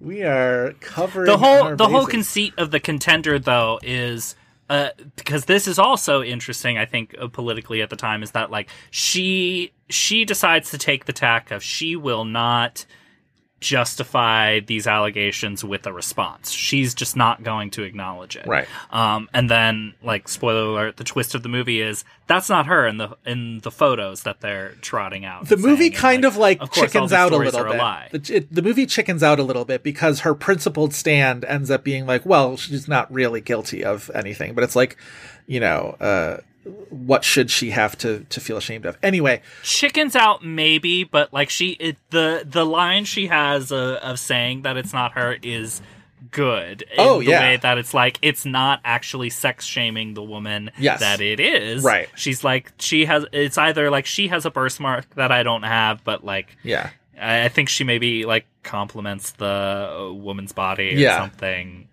You know. Anyway, yes, Hillary Clinton was elected to the United States Senate in the year 2000, right as her husband was exiting the White House. So, yes, so there was a lot of obviously a lot of the Clinton scandal mindset there too, of like sex scandal shouldn't matter, and you know, this is privacy and all this sort of stuff. For a movie that at the time felt like it was overtly winking to something, and you know, feels like, you know, the politics of 20 years ago, it holds up remarkably well. Yes. I watched it during the pandemic, and I could not tell you why.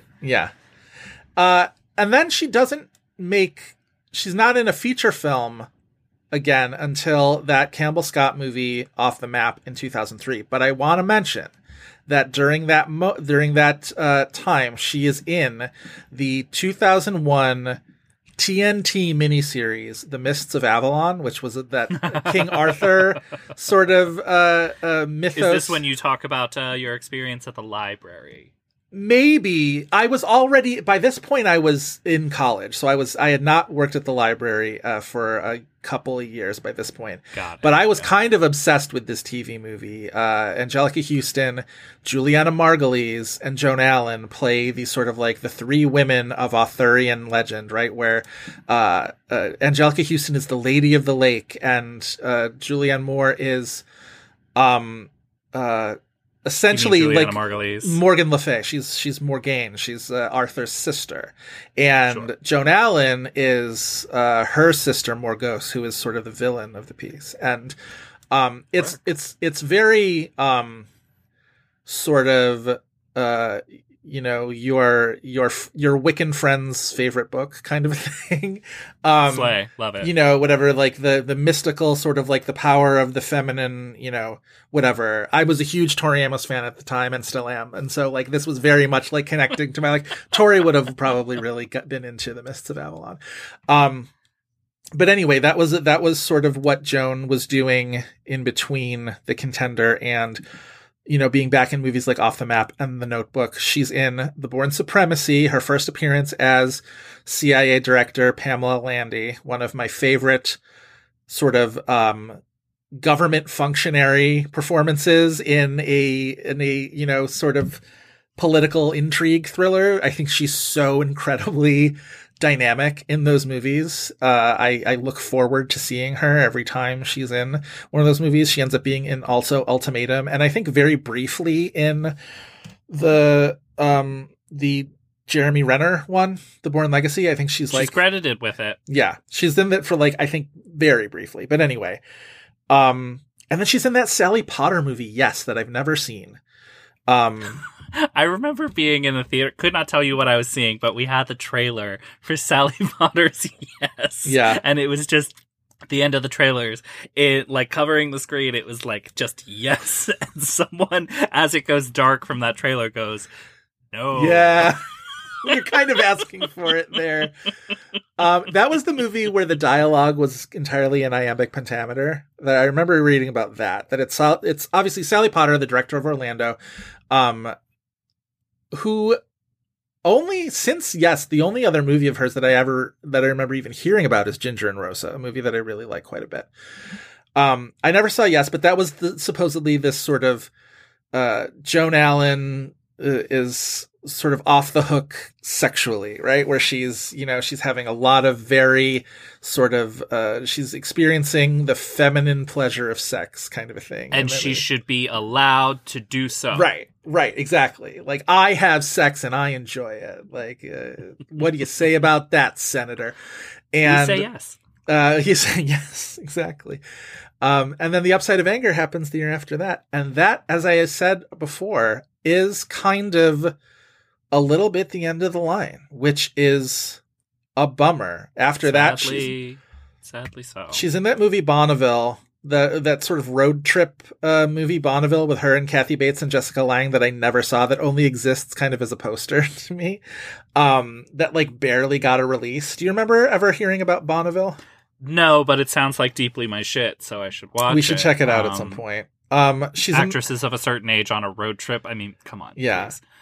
But then it's she's in another Bourne movie. She's in Death Race, playing again this sort of she's the villain in that one. She's the functionary. She's the prison warden in Death Race. And then again, even when she's in Room, which was a Best Picture nominee, and she has at least one great scene, the haircut scene, she never, the movie never really spotlights her like you kind of want it to, so that Joan Allen can have a moment. Yeah. But she never showed up, I don't think, anywhere in the whole race for that movie. And it's maybe she needs one more scene in the movie to get that type of recognition. Yeah. Room is, again, a decade after The Upside of Anger. What was she doing in between? She was Emmy nominated for playing Georgia O'Keeffe in the television movie Georgia O'Keeffe. That definitely happened. I remember that movie, but I definitely didn't watch it. And then it's she'll show up on a TV show that doesn't really get a ton of attention. She was in Luck. Like Lacey's story. Well, right. Oh God, Lacey Story was the nadir. She was in Luck for a few episodes before that movie killed some horses or that show killed some horses and got ended. She was in one of the later seasons. She was in I believe the Netflix season of The Killing that I watched for my job. And she's good in it, but she's the headmistress of a military boarding school. She's a military colonel, I believe, in charge of this like military boarding school, and there's a murder. She's in that Shondaland show, The Family, that nobody paid attention to whatsoever. That it was, I believe, a mid-season replacement for ABC that like came and went. It was her and Allison Pill, and she's the matriarch of this family, and there's a murder, and nobody cared. And then, Lacey Story, the Stephen King adaptation that I watched a couple episodes Pablo of. Larraín. Pablo Larraín. Look, the talent in this thing, again, Pablo Larraín directing it, Julianne Moore, Jennifer Jason Leigh, Joan Allen, all playing sisters. Clive Owen is also in this. It was bad. And that was around the time where, what was that other... The Outsider was that Stephen King adaptation on HBO that was kind of junky that I really actually kind of loved. And Is that the Cynthia Erivo one? Yeah, Cynthia Erivo, Jason Bateman. Really good, actually. Very watchable. And I watched, and that was around the same time. And like Lacey Story was the one was just like, it was frustrating. It was very frustrating. Lacey Story came out probably a couple years after that because The Outsider was definitely pre-pandemic and Lacey Story was pandemic. But yeah, Joan Allen has kind of receded away a little bit, and it's surprising to think back on that golden age when it really did feel like it was only a matter of time before she wins an Oscar, and we are past that. And now maybe, you never know what kind of role could come around and get somebody a later in life Oscar opportunity. It's not like she's still working, you know what I mean? She's still she's what, in her 60s, so it's not like, it's not time to put her out to pasture or anything like that. Just like somebody give her, she's been back tremendous in plays. She was in the Waverly Gallery in 2018. Elaine May is the one who gets the Tony Award for the Waverly Gallery, but there's still time to give Joan Allen the role that will give her that Oscar that I believe she richly deserves. So. For Upside of Anger, though, she gets a Critics' Choice nomination. She's nominated against all of the eventual Oscar nominees. So you can kind of conceive it in that avenue there that, she was an outlier for it. But like the spring release thing definitely held this movie back. I do wonder if there is maybe a different story, especially for how shaky this Best Actress year was. It was considered weak at the time. I think we still kind of consider it weak. Read out the nominees. Even to the point that like Keira Knightley, who would be probably my vote, was somewhat of a surprise nominee. Yes. For that movie. I think a lot of people didn't think that she would make it to the finish line of that she got all these precursor nominations, but she's young and, it's a costume drama that didn't really set the box office on fire or anything like that. Did she miss at SAG? She may have. I don't think she ran the whole season. Maybe she wasn't Globe nominated? Something. Hold on, I'll look that up. Dame Judy is nominated for Mrs. Henderson Presents, which didn't necessarily... We don't want to take anything from Dame Judy, but there wasn't a ton of enthusiasm around that movie. Right. Except in my household, because Mr. Hoskins is in it. It got a costume nomination, too. I think that's right. That was a Weinstein Co. movie, though. Yes. North Country was kind of very coldly received, but still gets those 2 Oscar nominations for actresses who had previously won. Yeah. Sorry, I'm going through Keira Knightley's. She was Globe nominated. Let's see, SAG. Come on, SAG. She was not nominated for the Screen Actors Guild Award, so there you go. There you go. There you go. Yeah. And Reese Witherspoon kind of essentially runs the season with Felicity Huffman considered the Lucy LaDuca second place. Stop it. Of I guess the season. That Felicity Huffman performance is obviously one we keep at arm's length at the closest, if possible. But it's interesting because I wonder what that movie's fate would have been if she wasn't exploding at the moment because of Desperate Housewives. Yeah. I should say for the SAG Awards that year, it was Zhang Ziyi for Memoirs of a Geisha. I think is the more probable sixth place. Yes. Than Joan. Yeah. Oh yeah. Than Joan. I would maybe say even Naomi Watts for King Kong. Yeah, I could see that. Is a conceivable sixth place. Yes. Yeah, probably true. Yeah, there just did not seem to be a whole lot of enthusiasm for Upside of Anger as a movie, and, good on the Critics' Choice for giving that nomination, but sometimes the Critics' Choice will give a nomination to somebody, and it's like... They also nominated Costner in supporting actor. Sometimes they'll have a nominee or two that will come out of the predictions discussion rather than the... I don't want to say rather than the evaluation of the movies themselves, because that makes it seem like, nobody who saw the movies would have ever nominated this. But sometimes it feels like the Critics' Choice Awards are in dialogue with the predictions discussion more than they should be, I think. You know what I mean? Where they are sort of responding to that rather than responding to, I don't know.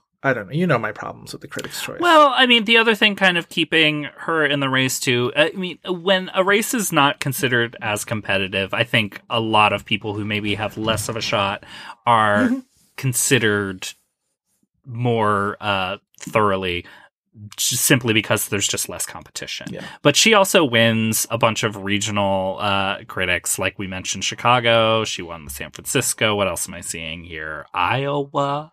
Sure. Not exactly the most influential on the Oscars, but it's the type of thing, especially I think we used to take regional critics wins more seriously in the mid-aughts than we do now. Yeah, you don't hear about them at all ever anymore, which is... No. For better or for worse. And that's partly because we had like print magazines like EW being like, here's all of the possible contenders for Best Actress. And these are, I remember there were certain years that they did like grids of who's won certain prizes and such. And it wasn't just New York, LA, National Society that we talked about. Well, and at some point, all the regional awards sort of started giving their prizes to the same people that the national awards were. Right. And it's just like, okay, at what point do we need to mention the fact that like Cate Blanchett won the San Diego Film Critics Awards for Tar? You know what I mean? Like, what? Right. Wait, now I want to see if I got that At right. what point do we need to say that, Everything Everywhere won in Branson? Oh, sorry. I slandered the San Diego Film Critics. They did give their award to Danielle Deadwyler for Till, so good on them for that. Good for them. Good for them. Okay. Sorry for that, snide remark, San Diego critics. Listen, you understand the temperature of what we're saying. I do. Yes. The Upside of Anger was also a Best Grown-Up Love Story nominee at the M4Gs. Lost to The Family Stone. Also nominated to 2 Chaos picks. One thing called The Thing About My Folks, between a love story with apparently Olympia Dukakis and Peter Falk. Sure. We love them, so no, we support their love there. Yes. And 2 for the Money between Rene Russo and Al Pacino. Sure. Who directed 2 for the Money? Hold Please. This is a very hold please heavy episode. I'm happy with that. Yes.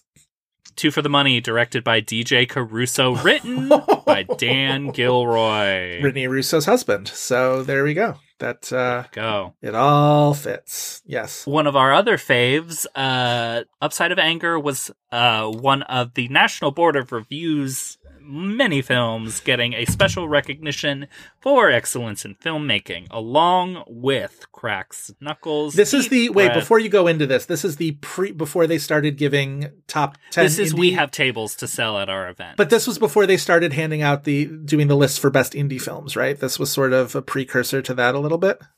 Yes, I do not see that there, right. And these are all pretty much independent films. Yeah. You could argue that. Well, Hustle and Flow is included in here. Hustle and Flow was distributed by MTV and Paramount. Okay. I don't know if it was produced by them. Right, but largely these are sort of the smaller, more under-the-radar movies that they are trying to, again, sell tables for. Besides Hustle and Flow and The Upside of Anger, the additionally included films were Breakfast on Pluto, Neil Jordan, something called Cape of Good Hope. Never heard of it. The Jonathan Safran Foer adaptation, Everything is Illuminated. Right. Directed by Liev Schreiber. We have to do Everything is Illuminated at some point, because what a trailer. What a peculiar Oscar story, where like it really did feel like the early predictions were all like, well, obviously Everything's Illuminated is going to be. It was such a popular book. Right. And it just it disappeared upon release. It disappeared because I think it was released like that September. It did some festivals and didn't go well at the festivals. Right. Other films, Junebug, the wonderful Junebug. Wonderful, yes. Layer Cake, Lord of War, which I think might be something like Lionsgate or Sony, but that was another one that I was like, I don't know if that's Andrew Niccol, right? Yes, yeah, the Gattaca guy. That was a Lionsgate movie. Yep. Ah, there you go. Yeah. 9 Lives and The Dying Gaul. The Dying Gaul, the Craig Lucas movie, The Dying Gaul, which I definitely watched and was... With Patty and Peter Sarsgaard. Patty Clarkson, Peter Sarsgaard, Campbell Scott, Elizabeth Marvel and Bill Camp. Oh, it does the... It gives Is that you where they met? The double. Well, let's see what year they were married. They were married in 2004, so they were already married... they were married probably the year that they made this movie. So I would imagine they were already together by this. But anyway... That's a movie about somebody's, there's obviously gay shit in that, but it's like sinister gay shit, right? A little bit? Maybe.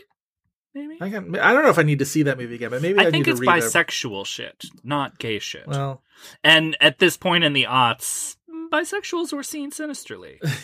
Probably true. The Catherine Trammell, we have not evolved to realize that this people can just simply be bisexual. In the aughts, people were like, "It's already enough for us to accept." I know. You can't be straddling those two lines. If you're bisexual, you must be evil and deceptive. Yeah. Exactly. God, exactly. Honestly, though, sometimes those things ended up being like sexy little provocations. Sometimes where they like, I do enjoy a sinister queer every now and then. They, I do enjoy the energy that they bring to a movie. So, more. Please welcome to the stage, Sinister Queer. An interesting list of movies for the NBRs. Special recognition for excellence in filmmaking, C. Montgomery Burns Award for outstanding achievement in the field of excellence, National Board Review. Here's my question, not to be like second place, third place. When do you think Lucy LaDuca has broken winning? you, by the way. She has absolutely thoroughly broken you. I hate the second place discussion. It's not just her. She's been the worst of it, but it's not. It's been just a thing her. In season 15 of Drag Race, and it's super annoying. Second place does not exist in a challenge. Who cares what second place is in that show? Like, second place isn't real. You either win, you go home, or maybe you lip sync but don't go home. But then everyone else is everyone else. There is no second place. This is the I looked at Wikipedia progress charts too much when I was preparing to go on Drag Race effect. Yeah, and like anyone can make those. Yeah. I could say that Selena's Titties was second place every episode. Anyway, what were you going to say about the National Board? Drives me crazy. Drives me crazy. Second place. Okay. What do you think she was the closest to actually winning an Oscar for, and would you have voted for her any of Joan Allen's 3 nominations? I will say she would be my winner for Pleasantville. Yes. Unless there is something that I am forgetting.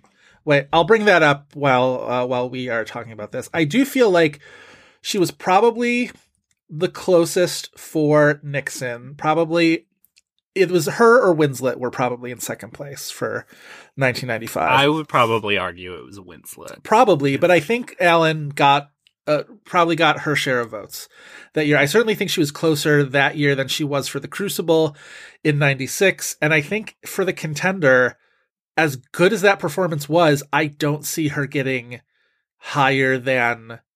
I think third is the ceiling, and I think she was probably fourth. Even fifth. I could see her being fifth that year. I could see Binoche getting votes for Chocolat that got higher than Joan for The Contender. I think we're of the same mind, but I don't think she was ever above third. I think that's probably, I could see that being the truth. Which is like, I mean, she's like great at everything. Yeah. But, you want her at least to be that solid second place. All right, but my 1998 Best Supporting Actress list. Oh, it's a barn burner. Oh, Christopher, you're going to love it. You're going to fucking love it. I need to go back and like make a real project this year of having lists like you do of what it would be. It's very fun to be able to go reference. I will say, like, my 6th place that year was Patricia Clarkson in High Art. That is how good this list is. Would I give it to Patty over? I might give it to Patty over Joan that year. In your first place, you think overall first place is Patty Clarkson in High Art. She's great. Maybe we should do a High Art episode this year. Twist my arm. My top 5 supporting actresses for 1998. Joan Allen in Pleasantville, Kathy Bates in Primary Colors, the only Oscar nominee on this list. Lisa Kudrow in The Opposite of Sex. Great call. Toni Collette in Velvet Goldmine, one of my Excellent call. all-time favorite performances. And Kate Beckinsale in The Last Days of Disco. Supporting. Yeah. Interesting. I think ultimately, if you have a lead... I mean, it ultimately is Chloe Sevigny's movie, but I don't know if I would go that far to say she's supporting. I think so. I think I'm in the right there. But okay. Tremendously strong. List. Tremendously strong supporting actress here. I love that. 1998, stealth, great year for movies. Like, we don't talk about it enough. Well, because I think the greatness of like movies, even like something like Thin Red Line, which like it's kind of a miracle that Thin Red Line has the Oscar nominations that it does. Sure. Like, I think what's great about that movie year is not Oscar friendly in any way. That's also what I felt about this past year. What I love, Thin Red Line is a movie that frustrates me as much as I enjoy it, but one of the things I love about it getting that Best Picture nomination and Best Director and the nominations that it got was there had been a sense that year that it was either or, that it was either going to be Saving Private Ryan or The Thin Red Line, and one of them had to go, and it was probably going to be Saving Private Ryan was going to be the victor there because it was the big box office hit in Spielberg, and it's more of the Oscars taste, and yada, yada, yada. And I love that those nominations at the end of the day were like, why not both? You know what I mean? There is no reason why we cannot nominate both of these movies. They're both doing vastly different things, and I would probably be a down ballot voter for Thin Red Line, to be honest. I would have voted for it in score. That's probably the extent of it. But I wouldn't have voted for it in adapted screenplay. I will say that. Yeah. But a phenomenal Hans Zimmer score. Wait, what are my score nominees that year before I get out of 1998? Thin Red Line, Pleasantville, Randy Newman. That Run Lola Run score for I would need to figure out how much of that was original, but like all of that sort of like technical. That's another Tom Tykwer, along with Johnny Klimek and Reinhold Heil, who did the score for Cloud Atlas. So, that works for me. The John Williams Saving Private Ryan score is very good. The Out of Sight score I think is very good that year. It's a solid year. All right. What's up? Should we move on to the IMDb game, or do you have anything else to say about Joan Allen or The Upside of Anger? Let me refer to my notes very briefly. I think we got onto everything. The part in the beginning where she grabs the third bottle of Grey Goose, I feel that. Stopping local traffic. Oh, I wrote this greasy-ass wedding band that was performing at Hadley's wedding, which did sort of like, I don't know, they were performing Betty Lou's Getting Out Tonight, which is one of my favorite Bob Seger songs, so there's at least that. The whole thing about Hadley being pregnant, yada, yada, yada. Peter Friedman as Joan Allen's real-life husband. Yeah, I think I got it all. I would kind of love it if Kevin Costner had gotten more credit for his performance in this movie, even if I don't love how the character is. Yeah, I think Costner's excellent in this movie. Yeah. It's kind of a weird moment for Kevin Costner. This is also, we've talked about Rumor Has It, a movie that is kind of top to bottom awful. Mm-hmm. But, I mean, Kevin Costner is coming off of kind of licking a few wounds. This is not very far out from like The Postman being horrible. Well, and he had made Open that Range being a surprise late summer hit. Yes, Open Range was kind of was a rebound for him in that way, and I think that sort of like set him down the path of like only westerns. I will only invest myself in westerns. I mean, that's how we consider him, but it's not ultimately true. There's Molly's Game. There's Hidden Oh Figures, no, I just mean like, I think anytime you hear him talk, I think those are the only things he really like enjoys doing at this point are westerns. He'll be in other things. He'll get cast in other things. But I think if you gave him a choice between like, you know, Yellowstone or Molly's Game, he would probably be like, yeah, I'll just like set me out into the range and I will you know, whatever. Madonna was mean to him and he fled. I like him in this mode so much of like, maybe troubled isn't the right word, but like, and rascal isn't the right word. He's a burnout a little bit. He's sort of I like him as a burnout. Yeah.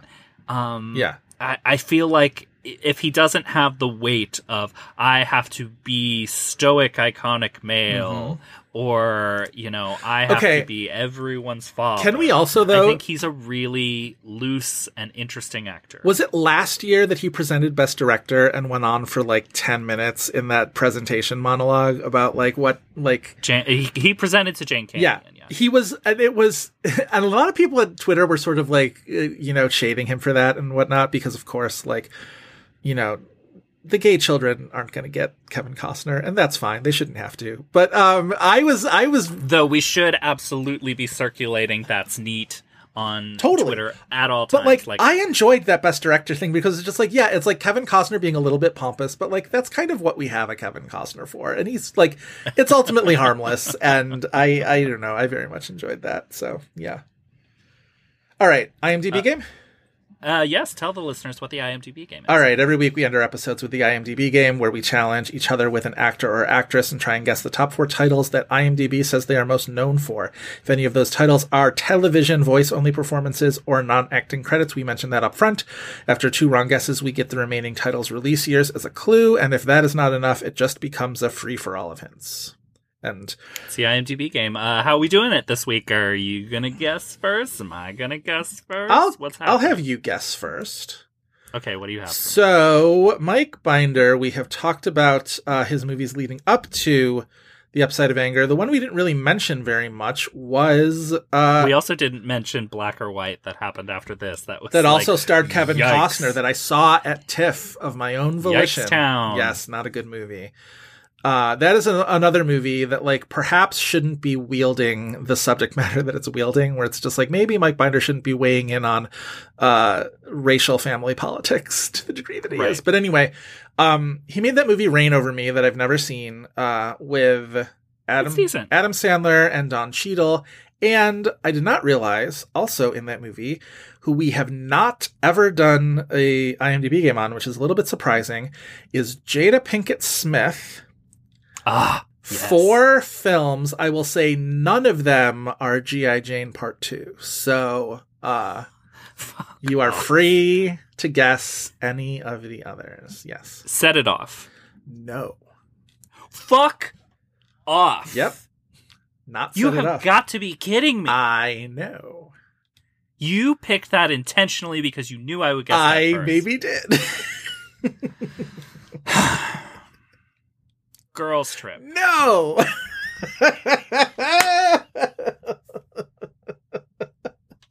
Oh God, I hate you. 2 strikes. Okay, so your remaining years. I'm so sorry.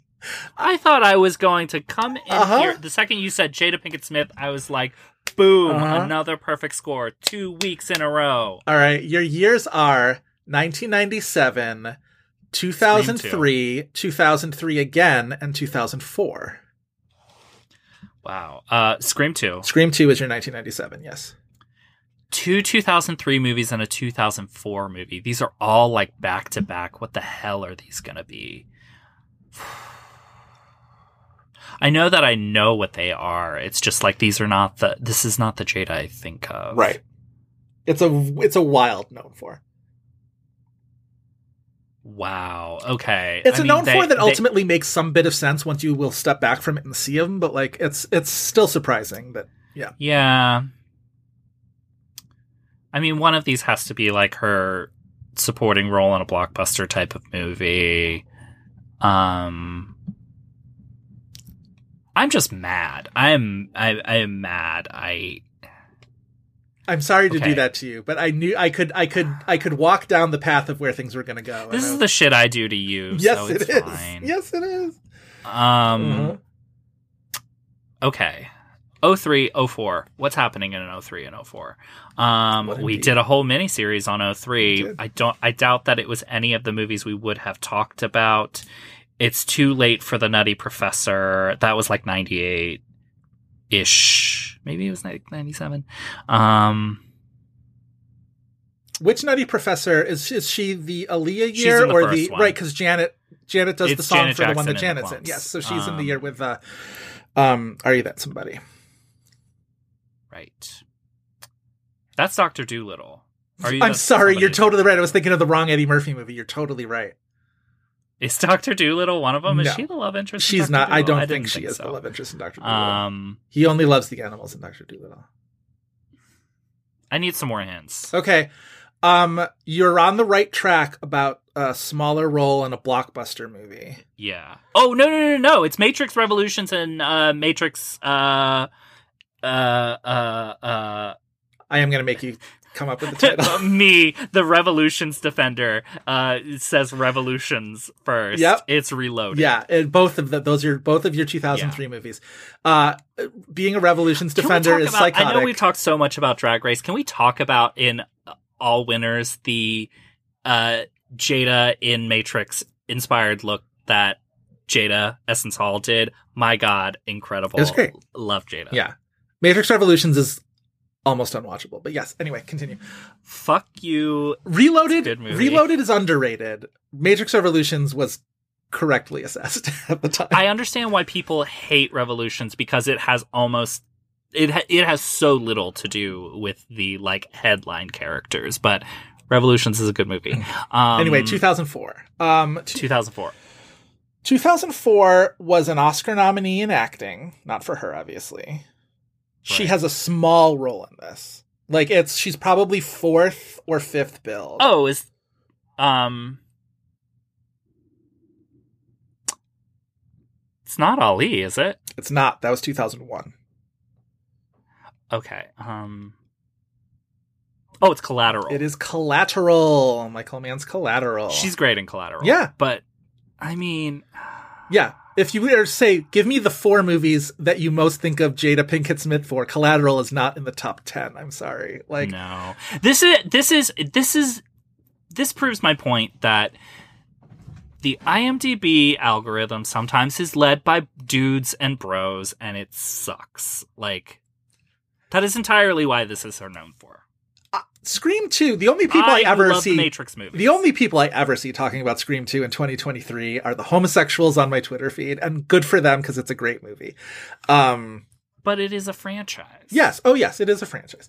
Yes, I think in general it is surprising that it's not Set It Off. She's not even in Ali, but she's in one of Will Smith's like prestige I think she movies. is in Ali. I think she has a very small role in Ali. I'm pretty sure. No, she's in one of his prestige movies. I just forget which one it is. It is Ali. I'm literally looking at it on her. Jesus Christ. Justice for Set It Off. Justice for Girls Trip. I know. She's also a voice in Madagascar. Didn't realize that. Yeah, Magic Mike XXL. Come on. Where is that in this whole situation? I mean, my God. I love Jada. Remember when she was in that I believe TNT series Hawthorne, where she's a registered nurse, and so the RN in Hawthorne got like stylized really big. Come on, listeners, you can tell Joe and I apart because Joe watched the television program Hawthorne. I didn't watch Hawthorne. This is the thing. I can be aware of television shows that exist and have never watched a second of. That is, wait. This is a safe space. You can confess that you watched. Hawthorne. Wait, I'm sharing my screen. Hold on a second, because I want you to see this. Oh, I know the key art. Okay, all right. Hawthorne. I am familiar. I love that. I tried to share screen and it just said host has disabled screen sharing. That was you being like, oh no, I'm good. I don't need to see that. I don't know the settings of our How dare you accuse me of watching Hawthorne? What a horrible thing for you to There's worse say things about of me to accuse you. You have definitely watched way worse TV than Hawthorne. That's probably true. All right. Listeners get in our menchies if you watch the program Hawthorne. She's a registered nurse, everybody. So for you, I am pulling somebody who we have done before, but in a very early episode. I was going through, since this is a motion picture where Joan Allen has not one, not two, not three, but 4 daughters, I was going through the cinematic history of Joan Allen daughters, and I pulled up for you none other than the iconic Christina Ricci. Oh, yes. Okay. My first celebrity crush. Can I say that? When I was a kid, sure. I think a lot of people. Ricci. I think a lot of people fit right into that age range. Okay, I do think the Addams Family. Wait, is there any television? Is there any television? There's no television. I would have told you. Okay, all right. So not the Addams Family. I do feel like there is a non-zero chance that Addams Family Values exists on that list and not the Addams Family at this point. But I'm going to play the long game there. The thing about Christina Ricci... Oh, you know what I'm going to guess? Because I do feel like this has come up in other people's IMDb games, is Sleepy Hollow. Incorrect. Damn! Okay, what are my years? Good movie. 1995, 1998, 2006, and 2008. That's a lot of 2000s for Christina Ricci. All right, what was the first one? 1995. Now and Then. No. Really? Casper? Wild. Okay. So no Addams Family Values, though. Good. So no Addams Family, no Wednesday Addams in general. That's nope. Wild. What was the next year in chronologically? 98. Opposite of Sex. No. Okay, she was only in 3 movies that year that all had acclaim. So it's either Pecker or Buffalo 66, and it's going to annoy me that it's Buffalo 66. It is Buffalo 66. I maybe picked shit. this just to annoy you. Piece of shit movie. Vincent Gallo can fuck himself. Okay, what are the other 2? 2006 and 2008. 2006 and 2008. Is 2006 Black Snake Moan? It's Black Snake Moan. That's crazy. Black Snake Moan, I don't even think that's streaming anywhere. Sometimes I'm like, these things just got on streaming and they took off on streaming. I don't think that movie has ever been 2008 taken off on Netflix. 2008's a challenge. Is it obscure? No, it's very much. Oh, it's Speed Racer. It is the very good, excellent Speed I Racer. believe you. Listen, I did not care for it the first time I watched it, but I'm willing to concede the fact that I watched it wrong. A lot of Wachowskis in the IMDb game today. I rewatched Elvis yesterday, and I'm like, this really is the Speed Racer of biopics. It really is. It's anti-capitalist. It is, Sure. On drugs. It's colorful and fast. Yes. Our Elvis. All right. Couple of challenging IMDb games. Yeah. Yeah. So everyone, that's our episode. If you want more This Had Oscar Buzz, you can check out the Tumblr at thishadoscarbuzz.tumblr.com. Please also follow us on Instagram at thishadoscarbuzz, and you should also follow us on Twitter at had_Oscar_Buzz. Joe, where can the listeners find more of you? I am on Twitter and Letterboxd at Joe Reed, Reed spelled R-E-I-D. I am also on Twitter and Letterboxd at Chris V. Feil. That's F-E-I-L. We'd like to thank Kyle Cummings for his fantastic artwork and Dave Gonzalez and Kevin Mevius for their technical guidance. Please remember to rate, like, and review us on Spotify, Apple Podcasts, Google Play, Stitcher, wherever else you get podcasts. 5-star review in particular really helps us out with Apple Podcast visibility, so also give us the visibility of which one of us is who. Leave a nice review saying how you can tell the two of us apart. That's all for this week. We hope you'll be back next week for more Buzz.